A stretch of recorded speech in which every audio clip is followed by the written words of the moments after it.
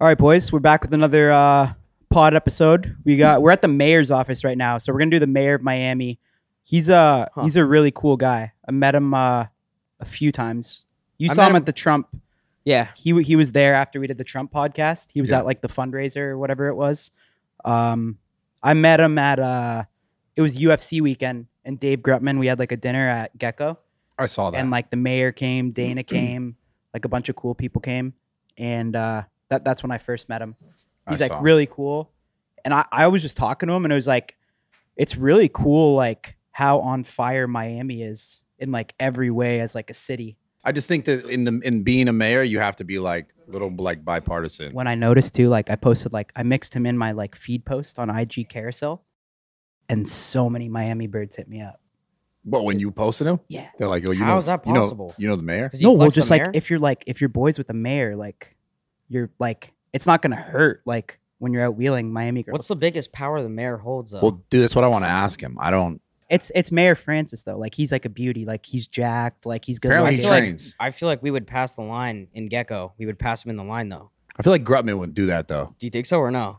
I want to know like you could ask him. what levels to this. Like, are do you there? think we would have? You're a better, saying you have more sauce than the mayor of Miami? I'm not saying that, but I'm saying if I we mean, go you to, just said that. if we're at Live, we're probably gonna have a better table than him. Oh, you think if we're out? Yeah, I mean, is that fair? Well, he could join us though. I'm just saying, bro. I don't think Yeah. so. I think the mayor can walk in anywhere at any time. Oh, definitely he can. 100%. We'll see. No line, nothing. Straight through the back door. We'll see what he. We'll It's see the what he can do mayor, here. bro. I wonder if he abuses that power. He's in charge of the city. I lived here for a year and a half. Okay, a lot So happened. what does that mean? That doesn't mean you're in A charge of lot the city. I've seen a lot of shit. Okay, Met a lot of people. got it. You're definitely not in charge of the city though. City fell off when I left, bro. Oh, it fell off. You gonna tell him that when he pulls up? Yeah, sure. You should. That should be the first thing you say. Listen, I've been gone for about a year. I don't know what you're doing around here, but you should tell him that, dude. Do you even know what a mayor does? Honestly speaking, Yeah, bro. what do they do? I'm not even trying to trip you. I'm gonna ask him because I don't know Well, myself. I actually don't know either. I'm gonna ask him myself. I'm sure a lot of people don't. I'd know. love to tell you, but I'd actually like to hear what you think the mayor does first. Yeah, okay. It's because you don't know the I answer. do know. It's fine. I know. Dude, I don't know the answer. I'm telling you. He like fucking signs documents and stuff, bro. Yeah, but exactly. Like, what are those documents? like That's he my- passes like a Miami bill. If Miami wants to keep the bars open till 6 a.m., he signs that Okay, and approves of that. but like, who's all agreeing to that? You know what I'm saying? Like to make Yeah, it- how much authority does the mayor like? How much like fuck That- you authority does the mayor that's really what I have? wanna You're know. like the mayor of zoo culture, so you Yeah, know but what I mean? can't, so that's true. Like I own it. I can close. He could walk to any business and be like, "This bitch is closed down now." Can he do that? Yeah, I think so. Damn, that's power in Miami, Well, I I'm don't sure know. he's got to have like a reason for it though. Yeah, dude. I'm curious. I actually don't know. I really don't know. it's pretty funny. We're going from interviewing the mayor straight to booby trap. You You're- think he comes? Do you think he'll come to Booby Trap That with would us? be No, crazy. absolutely not. I mean, they probably pay a lot of taxes. Like, Yeah, for sure, bro. you think he would go? Yo, you know, I don't think so. I'll tell you one thing Nah. I do know. The mayor of Denver owns the biggest strip club in Denver, Shotgun Willie's. I wonder how that works. Denver's a dump though, you know. Yeah, I mean, We're in yeah. Miami. The mayor comes in with the sauces fit I in know. the room. What the heck? Yeah, I know, man. Listen, I'm. Well, it's a Saturday too, right? It is Oh, yeah. Saturday. It's Are you- I'm 45. I'm not 105. Are you normally So- suited up? Yeah, normally. Yeah. Okay. But it's F1 weekend, so Formula One is in town, so Damn. it's all good. I'm branded, man, so I gotta get the branded. This is I know. the logo. You guys are very hospitable. Yeah, how's it going? Thank you. No problem. Cuban coffee's coffees right away. Really good too. So you know about the Cuban coffee now? Yeah. You've heard Our about security this, right? always, Chris always gives me some Right. too. It's fire. What's that? Dude, you're Taking a shot. It's a green shot. This is. I want to talk about this. No, right I Magic mean- away. Mind. Yeah. You never heard of Magic Mind? No. What is I'll that? send it to you. Magic Mind. It's like I don't know. Help You you look think. like Matcha, adaptogens, nootropics, and immunity. Yeah, you look like up, that man? kind of guy. Like fully workout, gym bro. Like No, do you you train look every day? workout, man. you What's look that? like the poster boy for a Miami mayor. Well, thank you. So I'll tell you a funny story. This is actually a true story and funny story. I was Oh yeah. doing a conference and I met Oliver Stone, the director. So apparently he had done a movie in the 80s. My dad was a mayor through Scarface or whatever. And, we're talking and, he's telling me how my dad was a mayor in the 80s. So he's telling me about, Yeah. he's telling me how, whatever, he knew my dad and all that stuff. And I said, look, and I was like, look, if you ever need a mayor in one of your movies, I'm game, He goes, oh no, you're too good looking. And to be in one of his movies? No, he was telling me that. Okay. Oliver Stone. I'm like, okay. And he's like, yeah, you could be like a cartel boss or like a hitman. I was like, okay, that's weird. That's crazy. Yeah, it was a little crazy. Oliver Stone. No, we thought it'd be really cool to have you on. I know we met at first time we met was at Gecko, right? I was telling the audience. Yeah. We had a dinner at Gecko with Dave Grutman, and Dana White came through. You came through. Groot shoes, man. Oh, nice. Yeah, shout out Dave, obviously. Yeah, of course. But no, you're just like a very like unique mayor and like leader, and just like the way you kind of carry yourself and everything. So I think it'd be cool to have you on. And just what really made me want to have you on was when me and you were talking at dinner, and you were talking about all the statistics about Miami and how well the city's doing. Yeah, it's incredible. And I was just like, I don't know, the facts were like pretty crazy to hear. Yeah. No, it's amazing what's happening here. It's I think what we're seeing in the world and particularly in this country is what I call quad-generational disruption, right? It's the world is changing very rapidly. It's very disruptive. And I think we're going from a highly industrial economy to an increasingly digital economy. I mean, what you guys are doing on the content side is incredible. It's incredibly different. And, we want to position ourselves as a city to take advantage of that for, my children. I have a 9-year-old and a 5-year-old, and sort of for the next generation. And so we're number one in the nation right now in Gen Z tech workers. We're number one in the nation tech job migration. We have the lowest per capita homicide rate since 1964, and this year we're like 40% below that number. And since 1984? 1964. 64. Yeah. Lowest per capita. That's pretty crazy, right? Yeah. It's crazy. We're number one in wage growth in the country. And I think our unemployment rate is 1.7%. So, I mean, the city is doing phenomenally well. Obviously, now we have a tremendous amount of activity in terms of events. F1 that's in town, Formula One now. Before that, we've had Milken, Aspen, UFC FII, was just here. UFC, Dana came by. They broke all first the time records. in 20 years? First time in 20 years. I think the first time they came, they had like a $400,000 gate. Wow. This year they did 12 million, which I think is, if not number one, it's one of the top gates that they've ever had in history. So, I think Miami right now is the place to be. It's literally the hottest city in America and arguably one of the hottest cities in the country. Everyone's so proud if you live here. Like every time I come to visit here, everyone's so proud to like live here too. Like they convince you to stay. They tell you why it's such a great city. If you go back to like other cities, and we travel a lot, right? You don't really like get that in every city you go to where people are really proud to like live here. It's interesting. It's cool. So I'm the first mayor of Miami that was actually born in Miami. So we've been in existence as a city for 127 years approximately. And that's interesting because 70% of the people that live in Miami were not born in Miami. And I think that's also interesting because it means that we, like you said, we love like bringing people in. We're very hospitable. We as a culture, we're very accepting and we are proud of being Miamians. We are proud of like what we've built here. It's amazing. That's crazy. You're the only Miami mayor that was born in Miami. Yeah. In 127 years. Wow. And first father and son. My dad was mayor from 85 to 93. My dad was, so I was a first father and son mayor and the first mayor ever born in the city. It's crazy. That's special. Does having like a father who had done it prior make it easier for you to be able to do it? I think so. I mean, I think, look, if my dad wasn't the mayor, I'm not so sure that I would want to be the mayor. I think a lot of people in my generation just took a pass on politics for a lot of good reasons and obvious reasons. It's kind of like it seems sometimes like a thankless task, but it's actually quite the opposite. It's very fulfilling. You get to help a tremendous amount of people. You get to build an ecosystem which impacts people's lives. I mean, yesterday I was at an event where somebody was thanking me for the way that their life turned out, that they had met me, 13 years ago before I became a councilman, and that they attribute a lot of success in their own life to interactions that we had and to the ecosystem that we built. So when you think about those numbers that we talked about, homicides, growth, technology growth, those are people, like they're numbers, but they're people, right? Like the fact that we have less homicides means less people died in your city. It's profound. The fact that we're number one in wage growth means that everybody in Miami is making more money, right? And stuff like that. So it to me, it's a compensation that's way more than financial success. The crime stats are really interesting to me. Can you repeat the homicide one again? So homicide, we're in the lowest per capita since 1964, meaning on a per capita basis, on a per person basis. It's never been safer to be a Miamian since last year, 2022, since 1964. How does that compare to other like major cities in the U.S.? Oh man, I think the like major cities in the U.S. are struggling, man. They're struggling big time. What do you think that is? Like, what's the difference between like the way you're running it and like the mayor of Chicago or something, who I know gets a shit ton of flack? Yeah, I think it's a lot of things. I think the first thing is we never got into this defund police movement.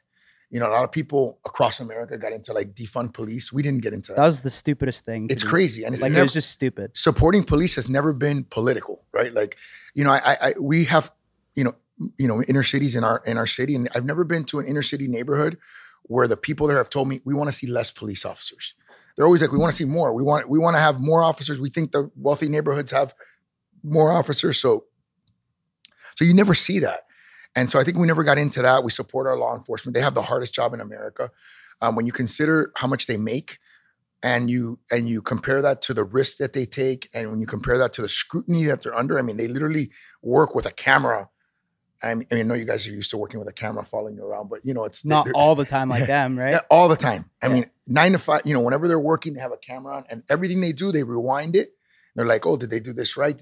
So there's a tremendous amount of scrutiny. Yeah. And one of the things I'm proudest of is, you know, last year we only had 237 officer-related complaints. The year before that, it was 280. So we went down 15%. But what's really impressive is we have 330,000 citizen interactions.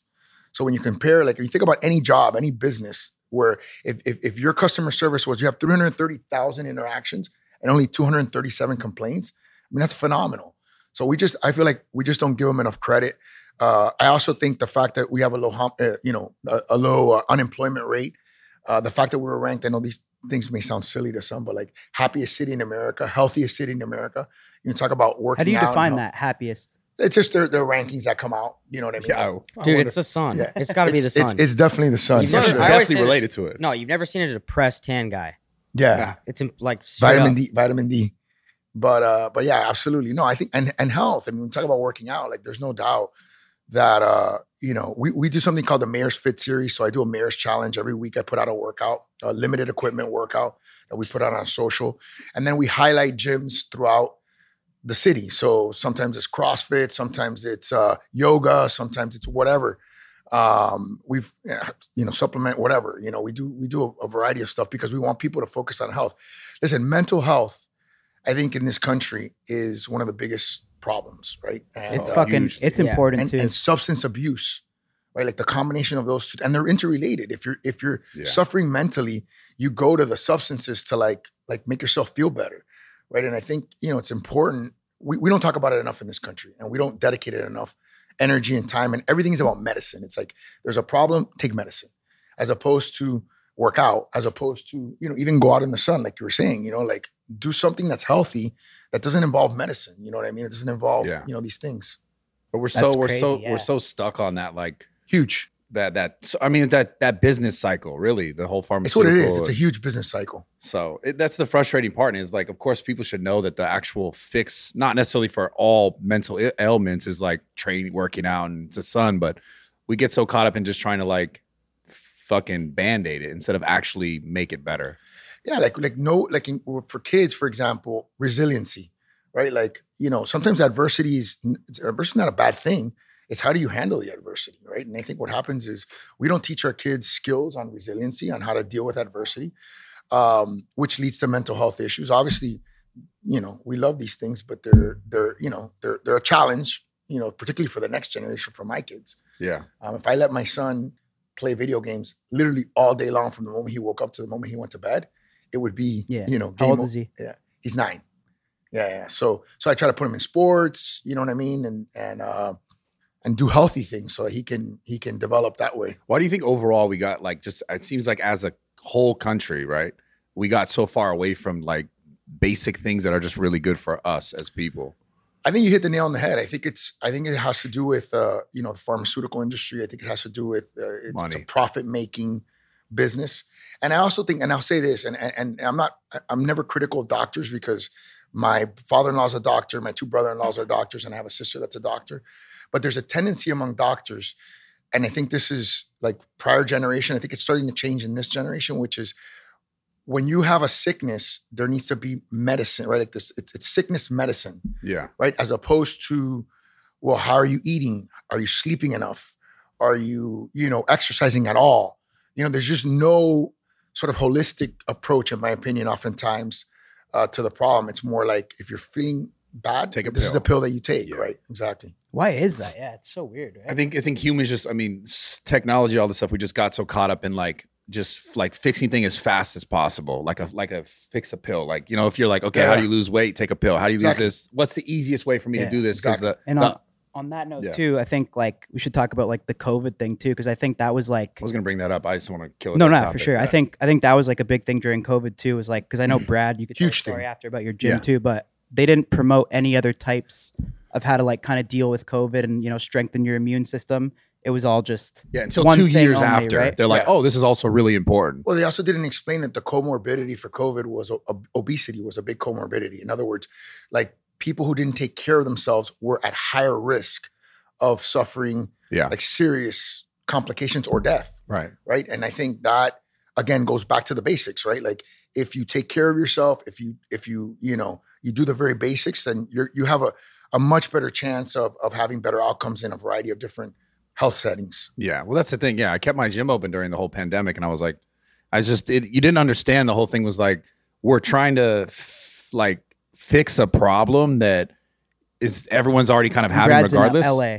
I'm in LA. I'm in California. Cool. I was just so we're trying to fix this problem with just the thing that we at the same time didn't even know was going to work or not yet, where it's the base problem is just being healthier. Yeah.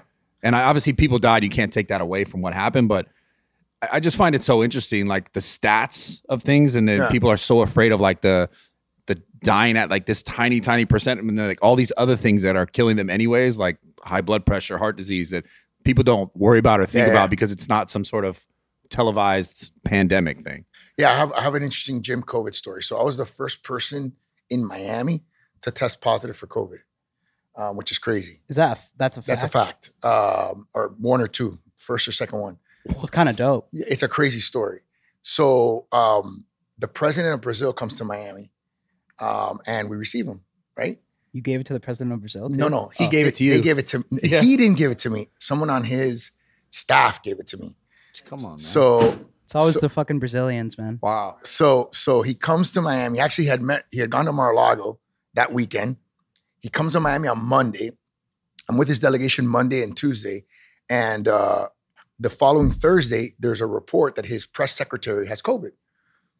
So I get a call and they're like, hey, we want you to take a test and we want you to quarantine. And I'm like, meanwhile, nobody had gotten COVID in Miami. So it was like, why do I need to quarantine for? I feel fine. I feel 100%. And they're like, yeah, no, you're going to have to quarantine for 14 days. And imagine 14 days, you're the mayor. You're like, what do you mean 14 days? And no one's done it yet. Yeah, and nobody's gotten it. So I'm like, what do you mean 14 days? Just in case. So they're like, take a test. I was like, okay, I'll take the test. No problem. So I take the test and I get a call the next morning. Oh, and by the way, it turns out that I was in a picture with the guy. So, there's no denying that I was around the guy, right? Yeah. So I was like, okay, so sure, I was around the guy. I'll take it. So the next day they call me in the morning. He's like, yeah, you're positive. And I was like, are you sure? And I swear to you, the guy goes to me, I'm 98% sure. And I'm like, no, you don't understand. You need to be 100% sure because this is a big deal. And this is going to I interact with thousands of people. This was before social distancing or any of that stuff. I'm like, this is going to cause a serious problem.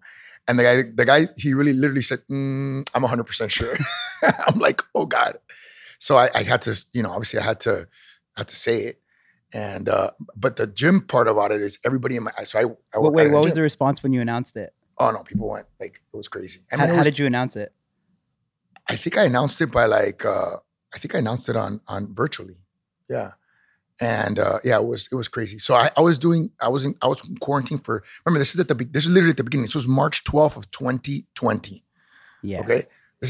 It was scary. That's when people were where I lived, I was in LA. People were running one of the the first grocery people in the stores, country. huge lines, like Like buying up the I whole think I was the store. first politician in America. I was also like the 4th person to donate plasma in the country. And yeah, it was crazy. It was so yeah, it was pretty bonkers. But the gym part about it was I felt bad because everybody in my gym freaked out. They had to close the gym. They eventually closed all the gyms, but they initially had to close that gym.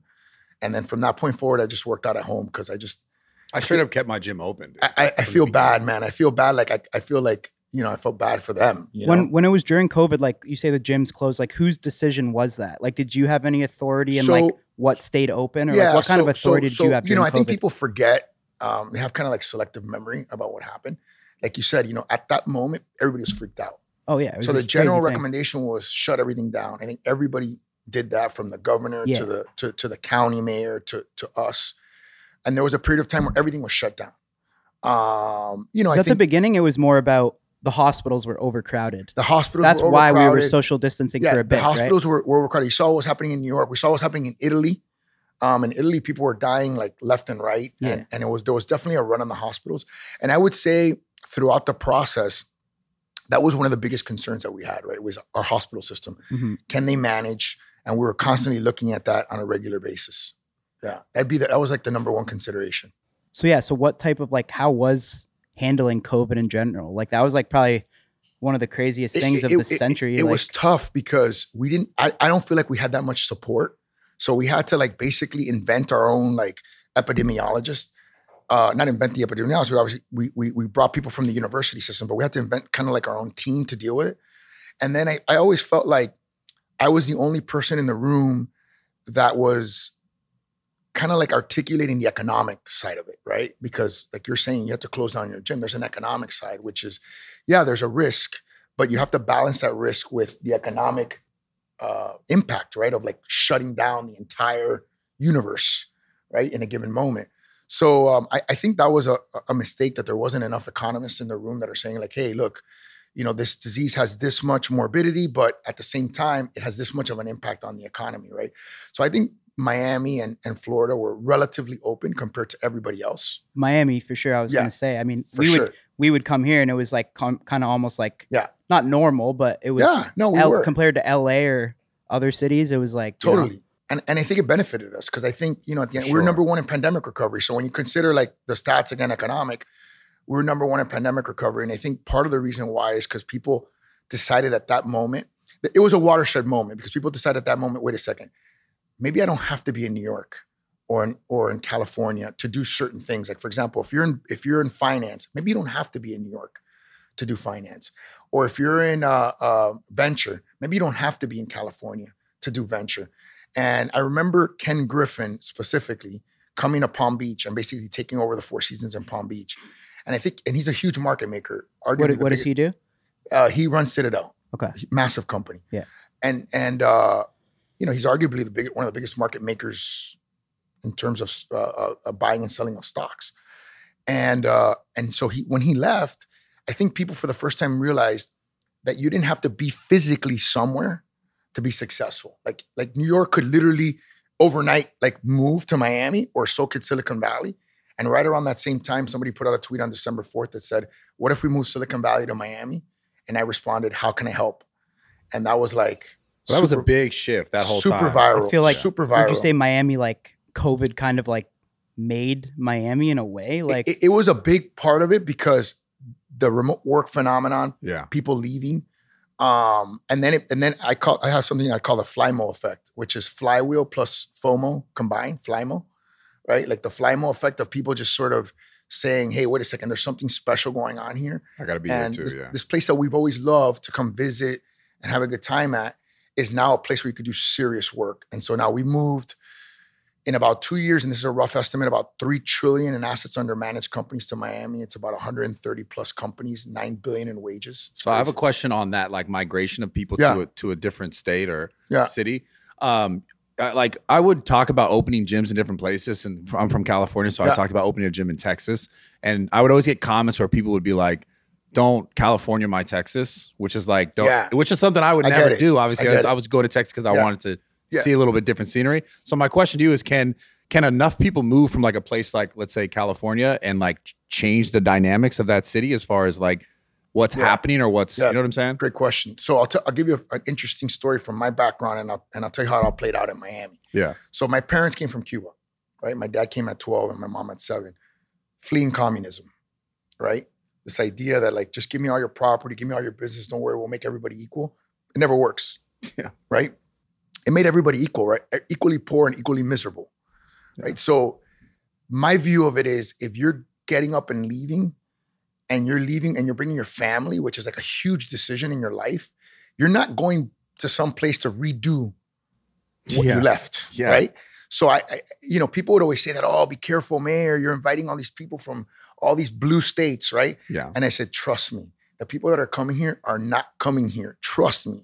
They're not making, so I'll tell you the facts. So in 2016, the presidential election, President Trump lost Miami-Dade County to Hillary Clinton by 30 points. Okay. This is in 16. I got elected in 17. Okay. 30%? He lost by 30%, right? He lost by 30 points. I got elected in 17. In 2018, DeSantis loses Dade County by 20 points, 10 points better, right? In 20, former President Trump loses to Biden by 8 points, right? Yeah. Wow. In 22, Marco and DeSantis win Dade County by 10 points. So it's a 40-point swing, which is huge in politics. Like, you have no idea how big that is. So even DeSantis, 30% difference, just him?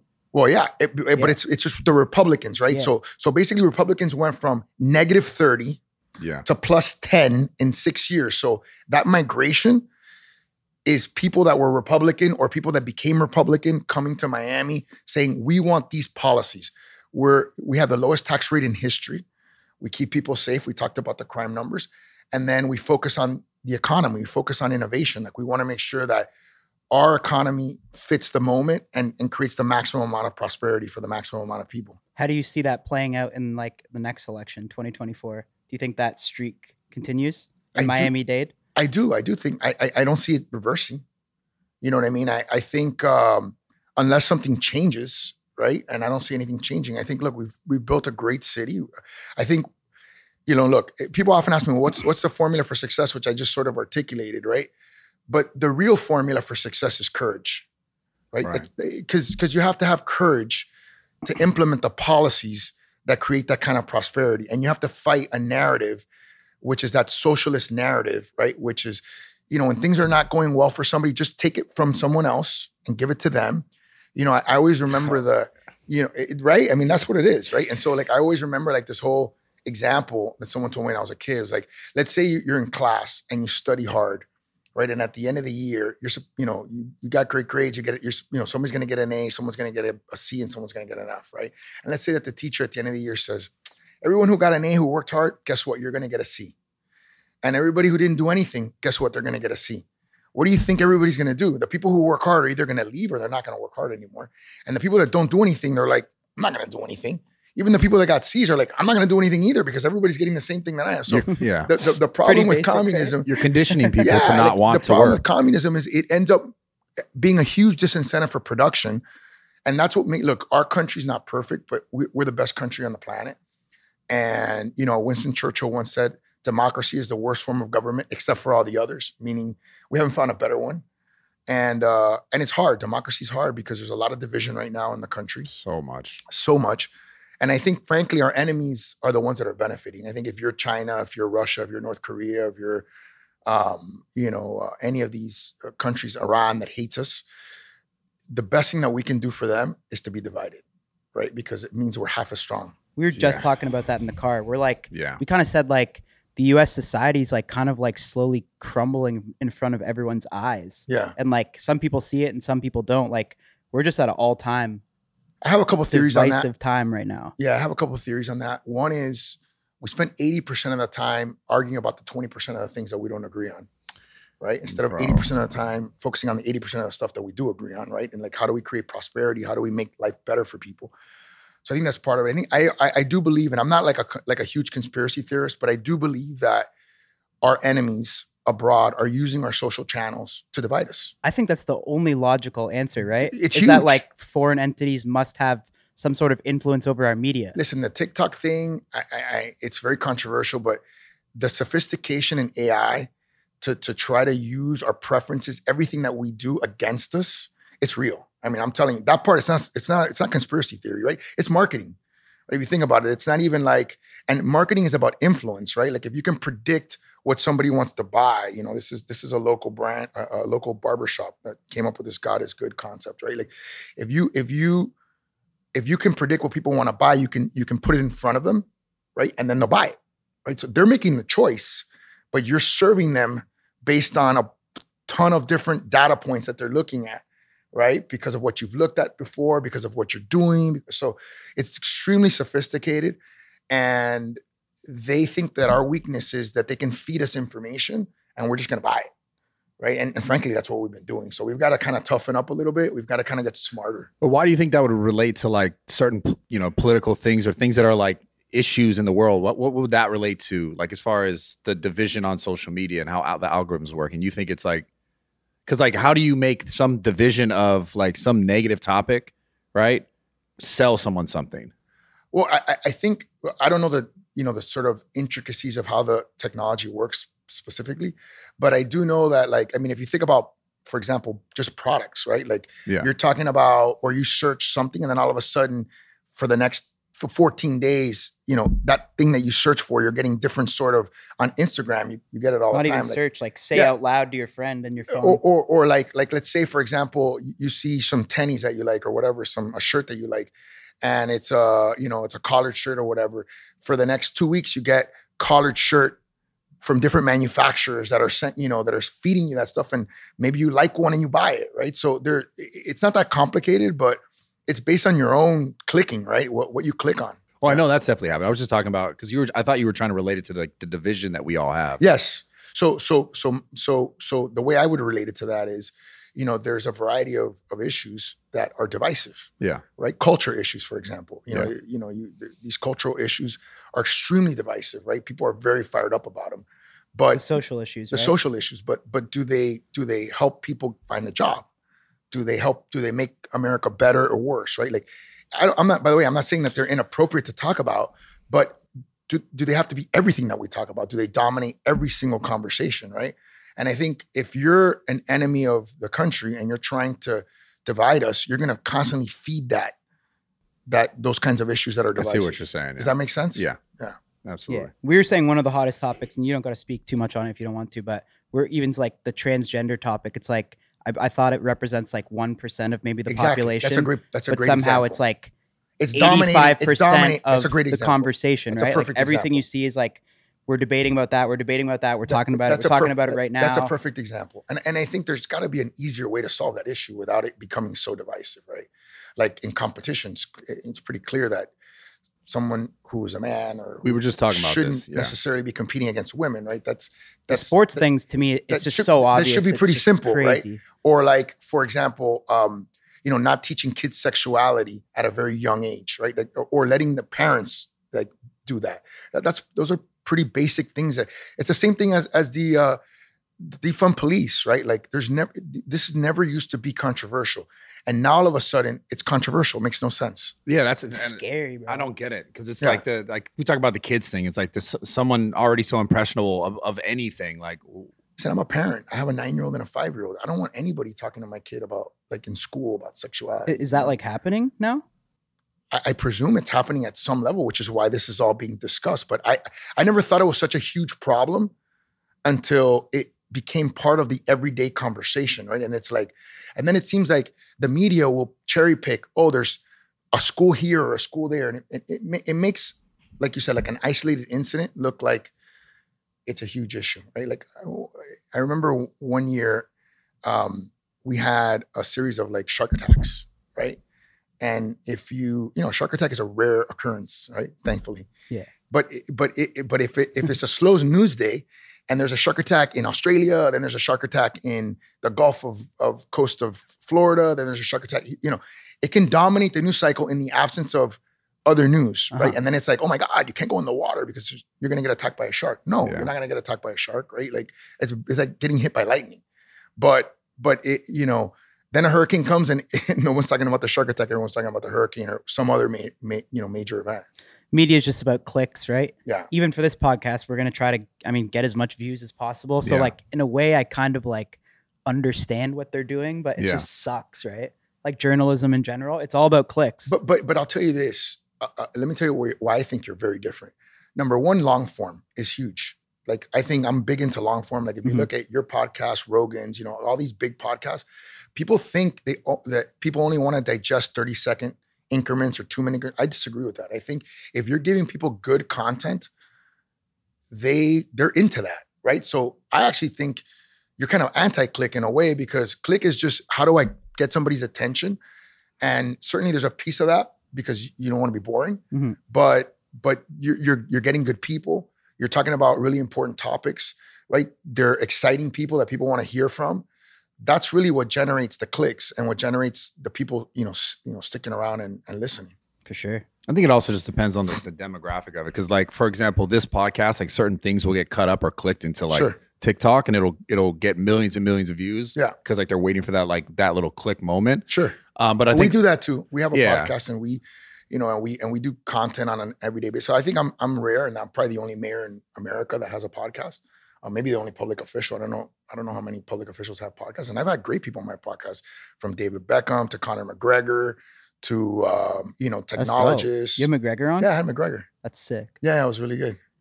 What's the pod called? Cafecito Tech Talk. So it's kind of like a play on, coffee, Cuban coffee, and then tech, and then Miami. Like, so we try to integrate everything, kind of ties back to Miami. I had Magic Johnson, had some really great, amazing guests. Yeah. So some cool. What made you start that? Understanding that you have to tell your story. Like I realized in this moment when we did this, when we had this "How can I help" moment, which went viral, I did two things. One, I did some guerrilla marketing things. Like one thing I did was we put a billboard outside of Google in San Francisco with a fictitious tweet that said, "Thinking of moving to Miami? DM me." And I got thousands of DMs. Wow. So I realized I can't do this by myself. So we actually created an office called Venture Miami to sort of onboard all these companies that were coming to Miami that wanted to come. Like I said, 130 plus companies, 9,000 jobs. By the way, average job, over $100,000.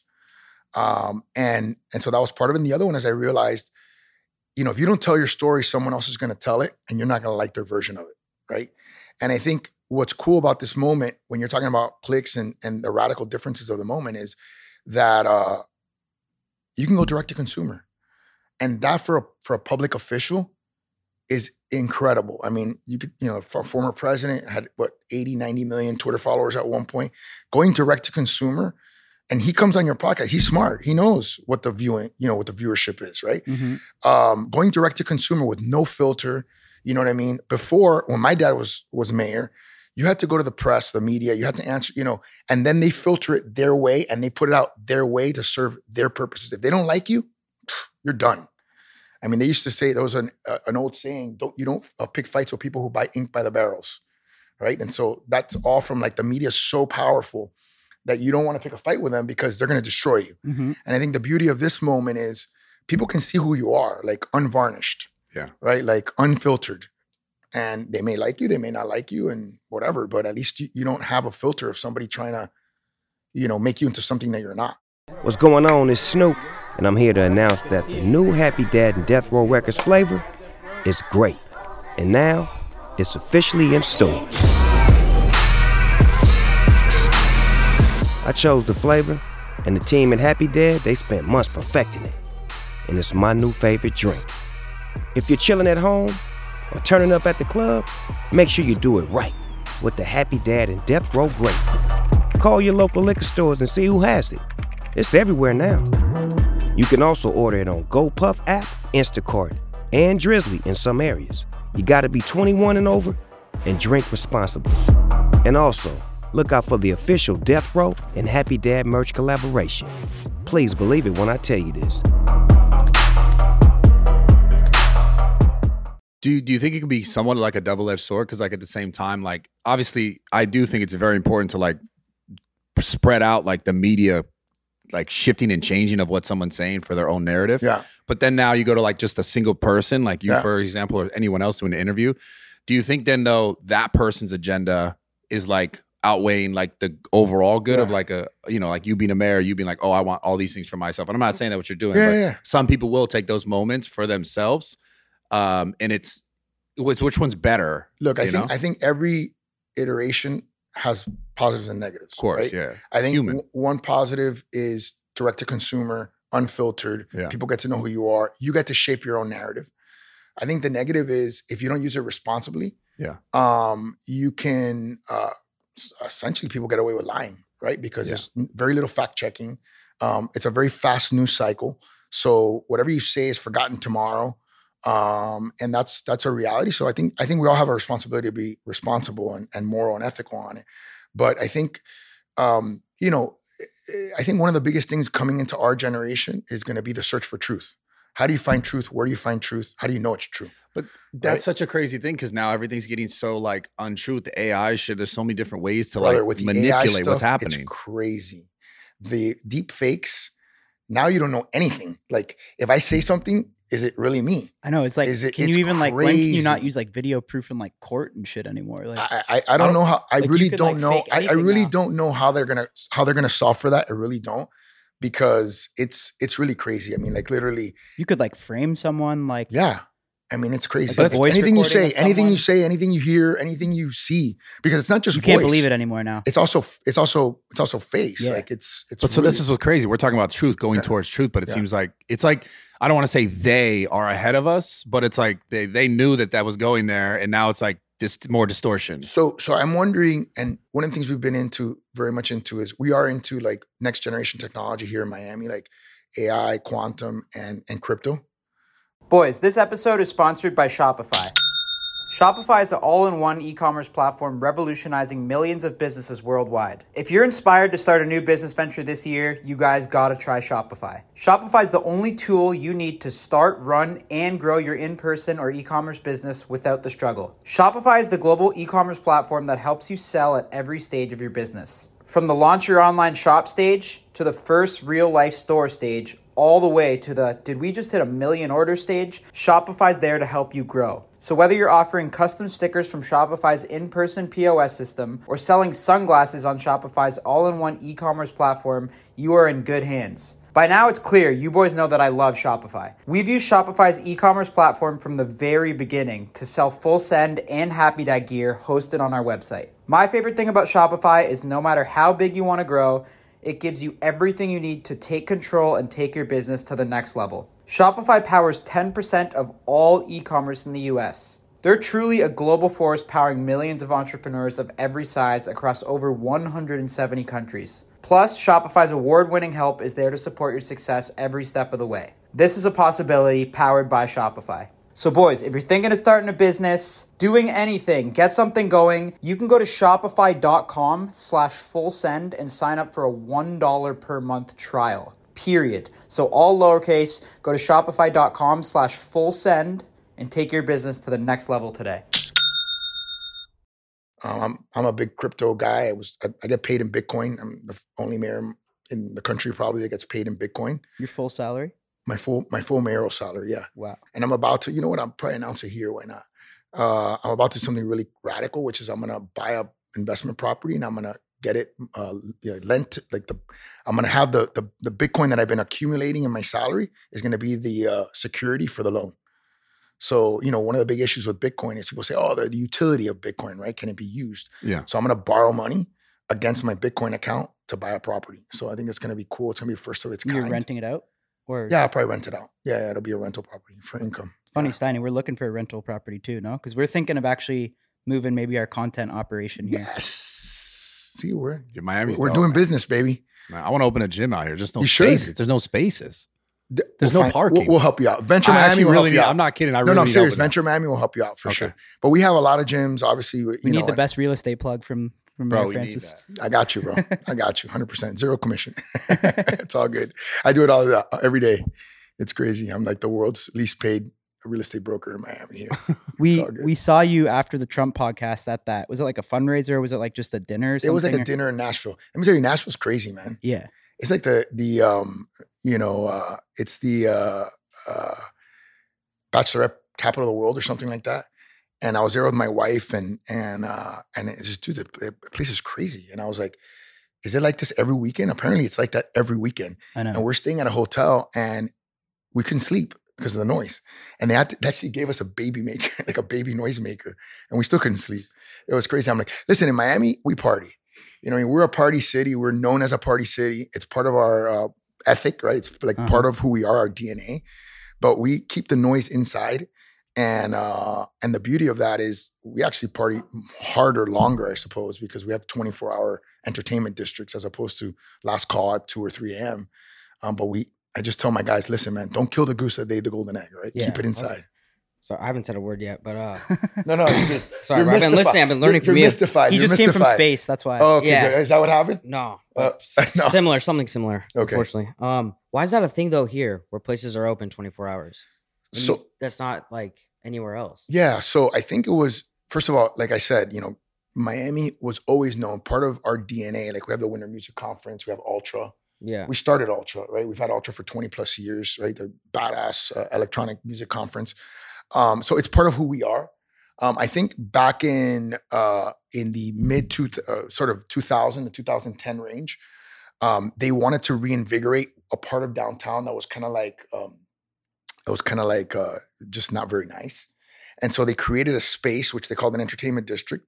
And they said, look, 24-hour liquor license, just to get investment in the air. And it worked. And there's multiple establishments like that. And what's interesting is, I'm not the mayor of Miami Beach. A lot of people mistaken because they see all the stuff that happens during spring break. That's not me. That's Miami Beach is different. Really? Yeah, it's a different city. Spring break is fucking crazy. It's crazy. So it has its own mayor. But what happens is, what's interesting is, while spring break was crazy, right? Yeah. We had Ultra, 150,000 people, no issues, no incidents. Yeah, I don't understand that. There's it seems like for how crazy it is here, everything runs pretty smoothly. Yeah, I think there's a couple of reasons. One is we know how to do it, right? Like we do G7 fencing, there's magnetometers, wands to make sure that nobody's bringing weapons or anything like that. So we want people to have a good time. We just don't want them to get hurt, right? Mm. And then the second piece is it goes to the pro law enforcement thing, which is we want you to have a good time, but there's a line that you can't cross. You can't hurt somebody. You can't destroy property. If you do that, we're going to hold you accountable. And I think that's what makes us different. And so people know you can have fun in Miami, in Wynwood, you can have fun in the entertainment district, but just have fun. You think the crime rate would be higher with the 24-hour partying? No issues.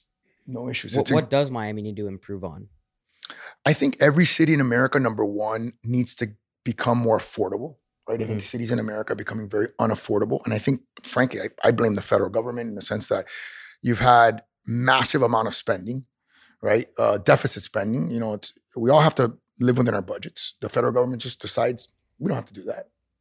And what happens is 15 to 20% increases in rental cost across America. This is not a Miami problem. This is a Denver, this is a Nashville, this is a Austin, New York, San Francisco problem, right? So that's the first problem. And then, of course, everybody wants to come here. So you layer on top of the 15 to 20%, you layer another 10, 15% in hyper demand because now everybody from New York, Chicago, and California wants to come here in addition to South America. So that creates, but we're building a lot. I mean, so that's one thing. We're building 30 to 40,000 residential units in the next 2 years. And then, obviously water, hurricanes, we do get hurricanes. So we're constantly trying to increase our infrastructure to deal with the water flow.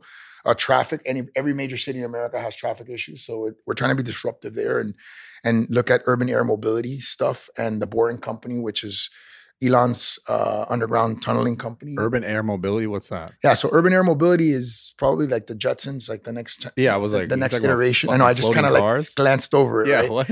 So urban air mobility is basically, so we have decentralized parking garages, throughout the city. So eventually you'll have vehicles and Hyundai is a $350 billion annual revenue company is really focusing on this, which will land kind of like helicopter looking things and will take you around the city yeah.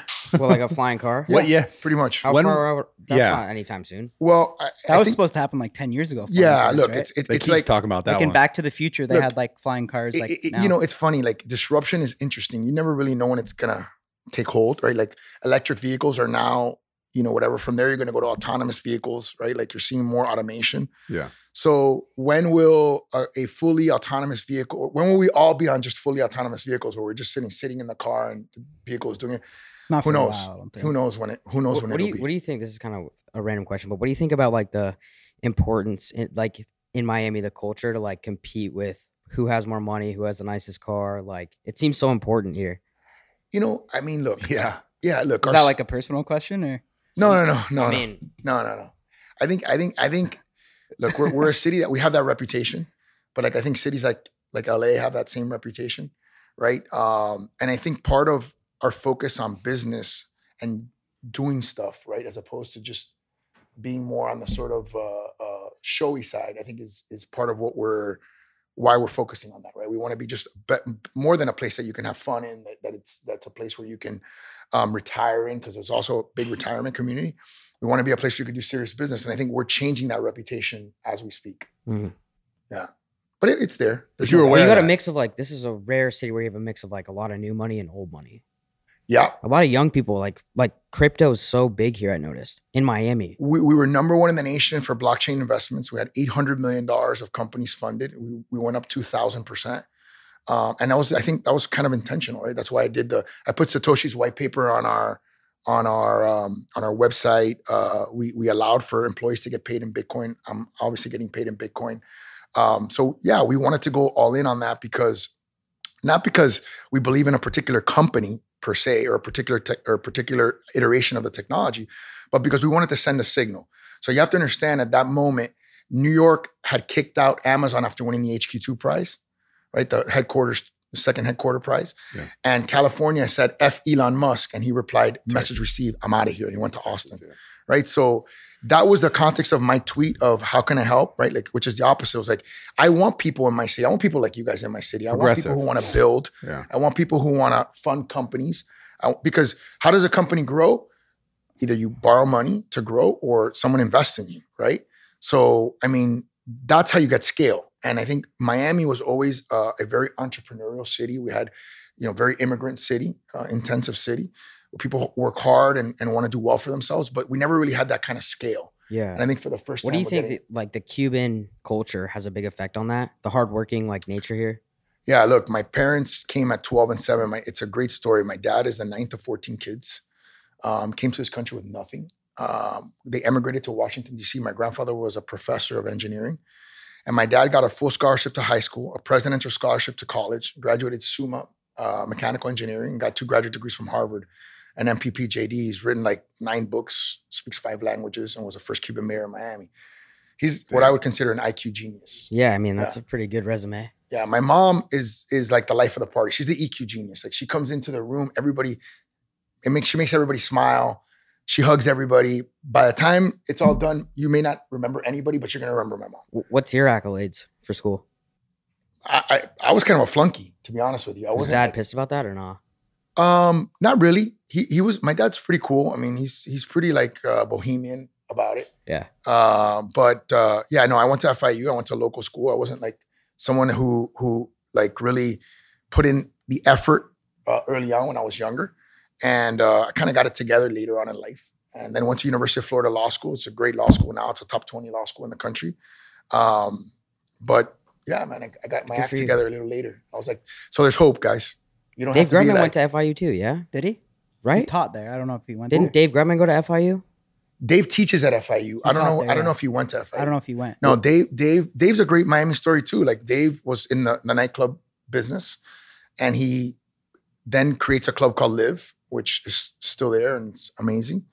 And then he started getting into restaurants. And I think his first restaurant, if I'm not mistaken, was Komodo. Komodo, yeah. And then now he's got, restaurants all over the world. I mean, it's incredible what he's done. And he's just a force of nature. Komodo just opened up in Dallas. We went there. That's right. Yeah, the Dallas one. I think he's got some stuff in the Middle East, if I'm not mistaken. And he's got Komodo, he's got Swan. I hope I don't forget one. He's got Gecko in Miami Poppy proper. Steak. He's got Poppy is in the beach. So he's got Live Moon. too. Live. Strawberry Moon. He's got Live. He's got Strawberry Moon. Yeah. The hotel. So he went into hotels with Pharrell, which was a big deal. Is that something important for you to pop into the hot spots?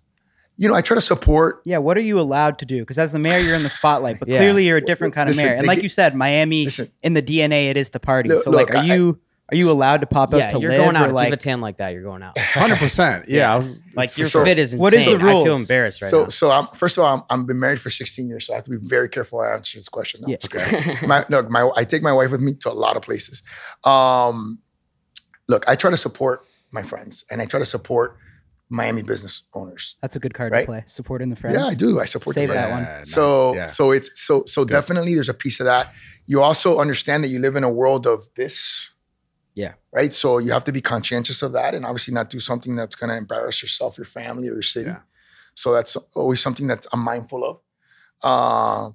But yeah, the days of me, partying till late are probably over.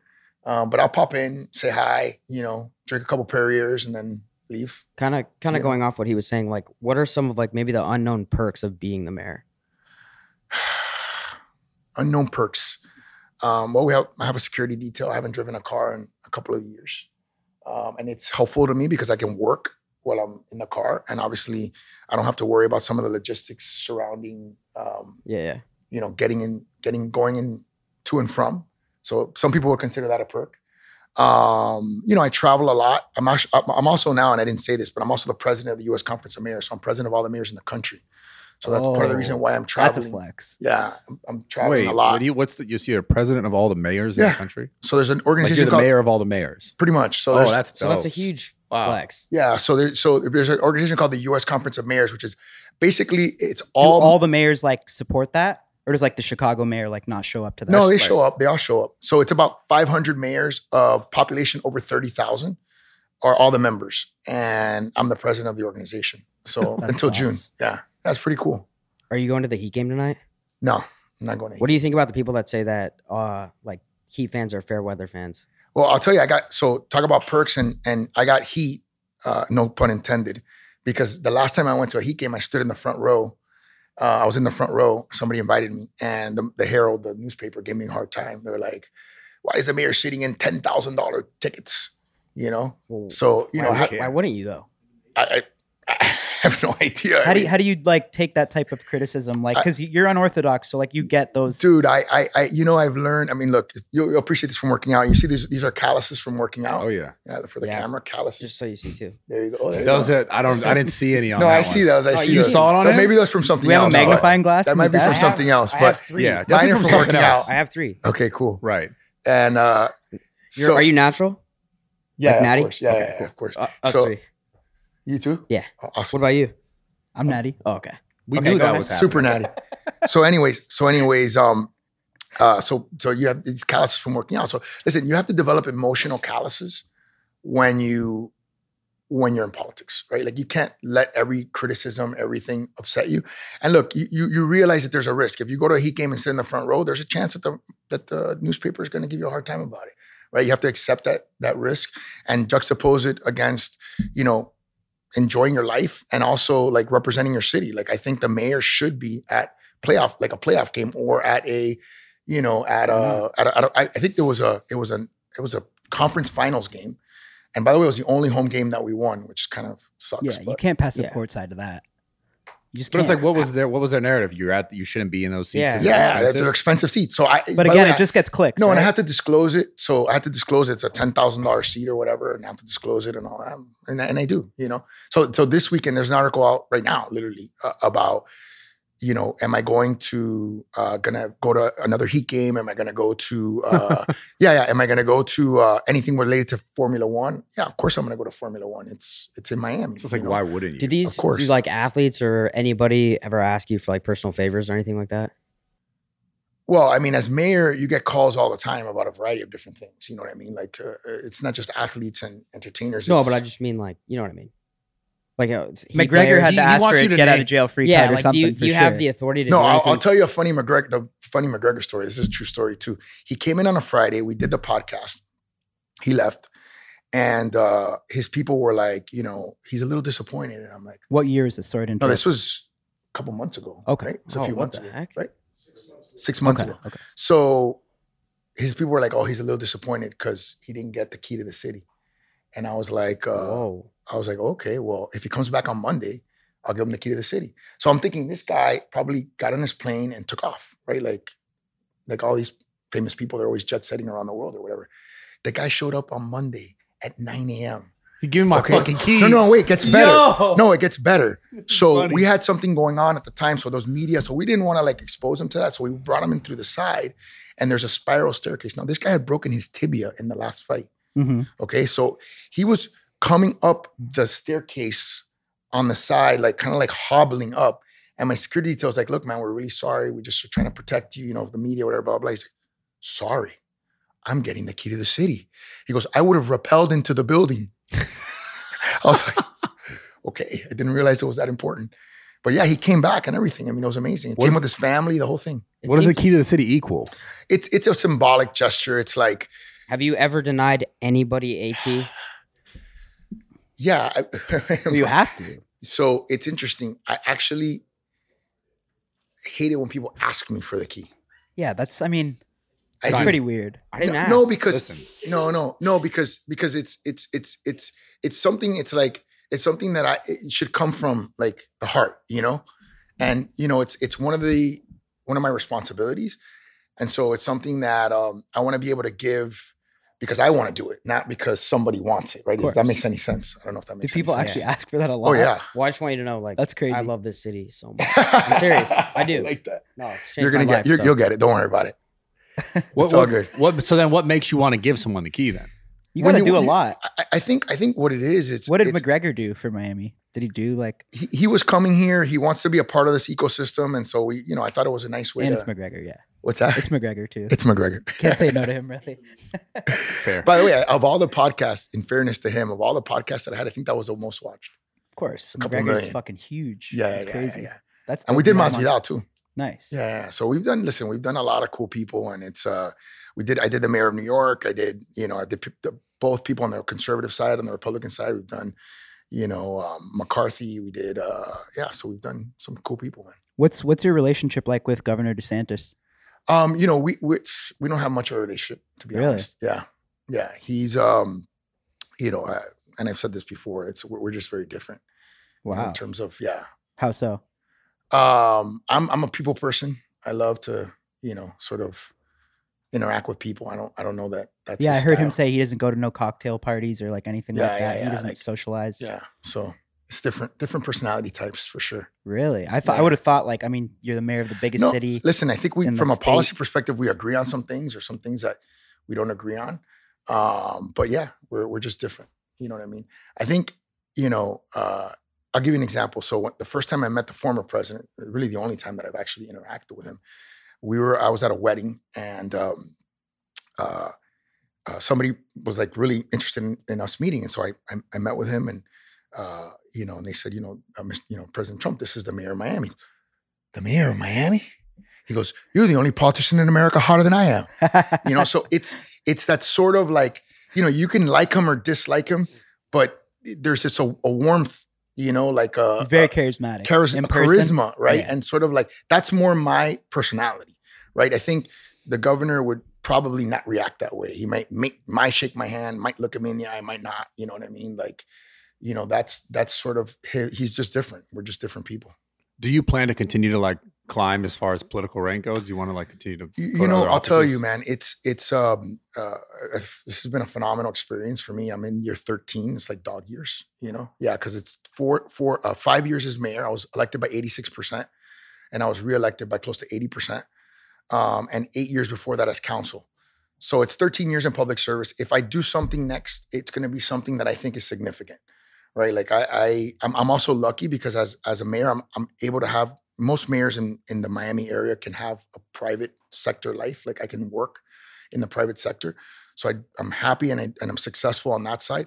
So I'd be giving up a huge amount to continue in politics. I've thought about it. There's a couple jobs that obviously I would consider doing, and there's a lot of jobs that I wouldn't want to do. What are the For sure. jobs? Governor and president? Yeah, pretty much. That's it? That's it. And the wouldn't want to do is pretty much everything else. I mean, look, there's, for example, if somebody became president and wanted me to run as their vice president, it'd be something I would obviously seriously consider. I mean, it's a once in a lifetime opportunity to try to serve the country at that level. But other than those two things, there's just not much. I've done a lot. I'm very satisfied with what we've done here in Miami. I do think that our recipe for success is scalable nationally. And I do sometimes think about the possibility of running for president because, and I've talked about this publicly because I just think that we need something generational at this point. And we need someone with a track record of success and someone who can inspire people. And I think that is missing right now in politics. And no matter how you feel about, the current president, the former president, it's hard to argue that they fit that box, right? Without being disrespectful. Do you think Trump's going to win this year? It's going to be. We'll see. I mean, look, politics is hyper dynamic. It's one of the most, particularly presidential politics, one of the hardest things to predict. My dad, who's, like I told you, we talked a little bit about him. He has this concept called chaoplexity. And chaoplexity is chaotic environments are impossible to predict because of the number of inputs, right? And so when you're game theorying these things, it's just impossible. There's so many things that can happen. There's everyone is trying to go after the former president, you know what I mean, now, and trying to take him down in ways that I think are probably not healthy for this country. And I've expressed that publicly because, you can dislike him, but to try to take him out of a political race through the judicial system, it's not what this country's about, right? And it's not what we should be spending judicial resources on, right? We should be focusing. If you don't like him, beat him at the ballot box, right? Present a different vision, an alternative vision that you think is better, more compelling, and that's the way it should be. That's the way elections should be decided in this country, not in the way that it seems like happens in third worlds, where like you lose the election and then the government comes after you. It's crazy, man. And by the way, it's a huge disincentive for people to run for office. I think one of the biggest issues is it's hard to have an incentive to run for office because you're getting criticized if you go to a Heat game. You know what I mean? You get, everyone thinks you're corrupt. Like that's like, there's no trust with politicians. I've done a lot of focus groups and talked to a lot of people, and they're just the level of confidence in public servants right now is at I think an all-time low. And it's hard to work in that environment. And then obviously you don't get paid a lot or anything like that. I take my money in crypto or whatever. But like it's not for the money. You don't do it for the money, right? You do it for the satisfaction. You do it for those moments like the one I had yesterday where the guy came up to me and was like, hey, thanks to your intervention, thanks to what you've helped create, it's impacted my life. And I just want you to know that. And that's what you do it for. Yeah, I'm curious. What do you think's the most significant change you've made since you've been the mayor? Yeah, I think there's a lot of things I'm proud of. Some of the educational initiatives, like I funded a savings account for all kindergartners, and coupled that with financial literacy, which is something I'm super proud of. Some of our educational initiatives, we have a 2 scholarship fund. So if you're a Pell Grant recipient in Miami and you want to get a STEM degree, you go to school for free. If you're a Pell Grant recipient, you're first in your family to go to college, you go to school for free. By the way, I raised that money in the private sector. So it wasn't government funded. Wow. This was private sector funded. We did a charter school a tech charter school that you go to school for free with a community college, and you graduate with an associate's degree in a tech field. So you can go right into the workforce. So those are things I'm super proud of. But I think overall, I'm proud of where we've taken the city, from a city that was like a party city, from a city that was, a retirement city, to a place where you could do serious business, where, the average tech job that's being created is over $100,000, where we're number 1 in wage growth, and all those statistics that we shared. I think they tell a story of a city that is going to position itself as the most important city. We're ranked by Financial Times the most important city in America. I believe that. It's so interesting because like Miami's the most diverse city I've ever seen. It's the most unified.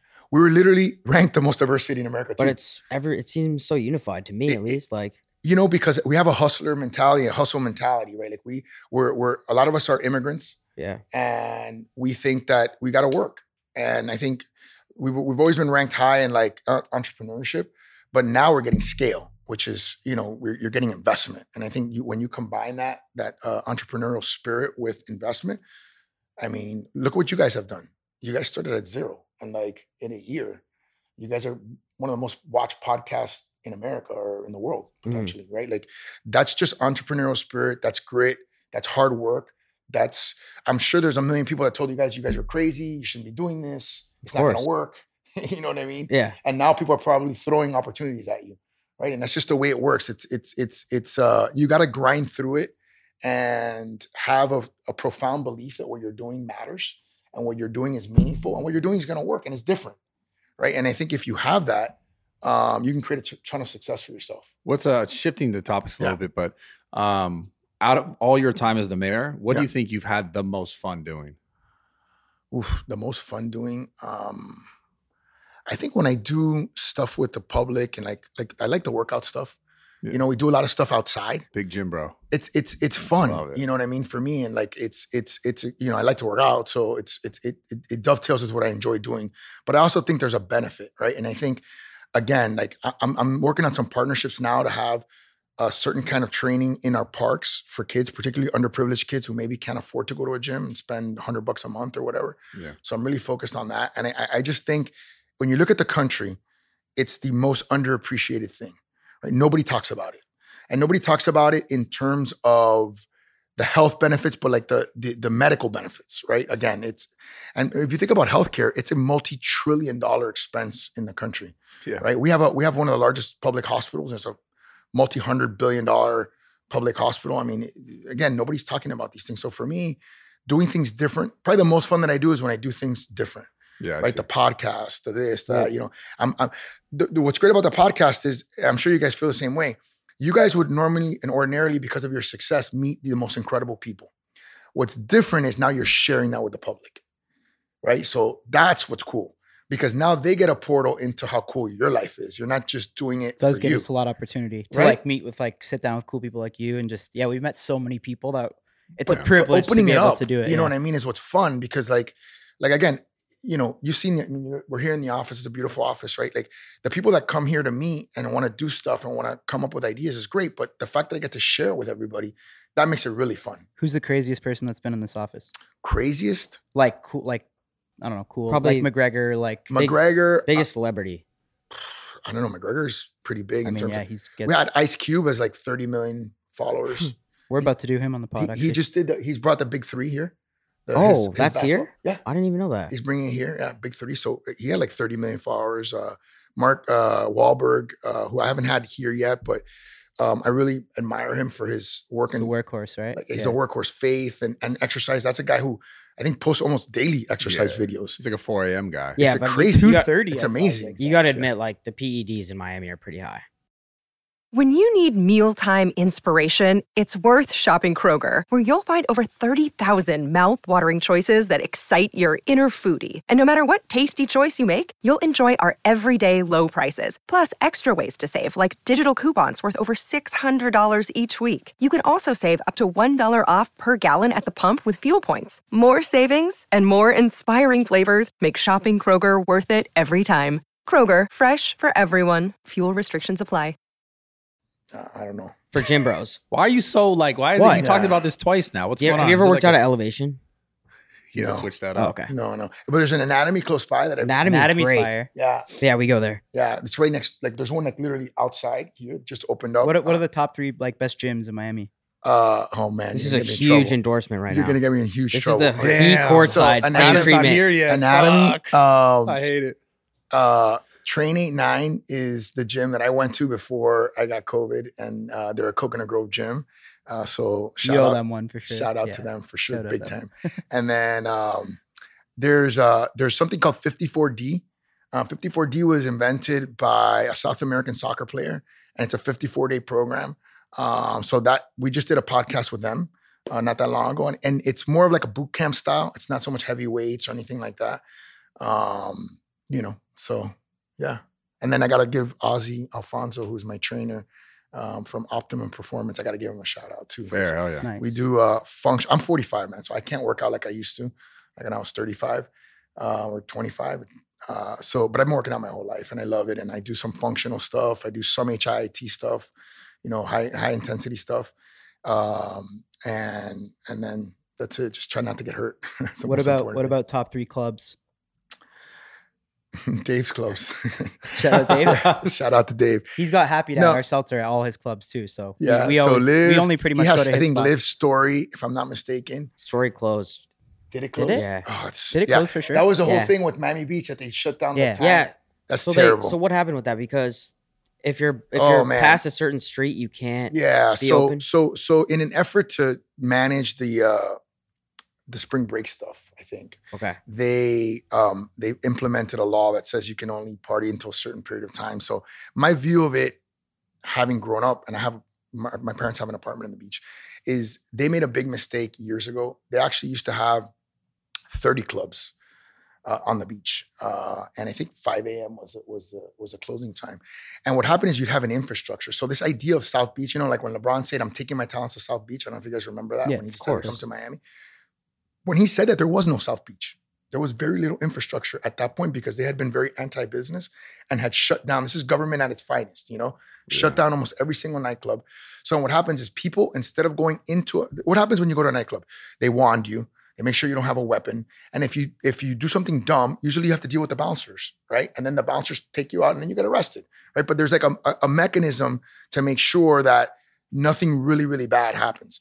When people are out in the street, there is no mechanism. So people have a gun, you bump into somebody, people shoot. Mm-hmm. And then we live in a world with these things. So then it's CNN, it's Fox. So then you go from a local incident to a national incident like right away. And that hurts your brand.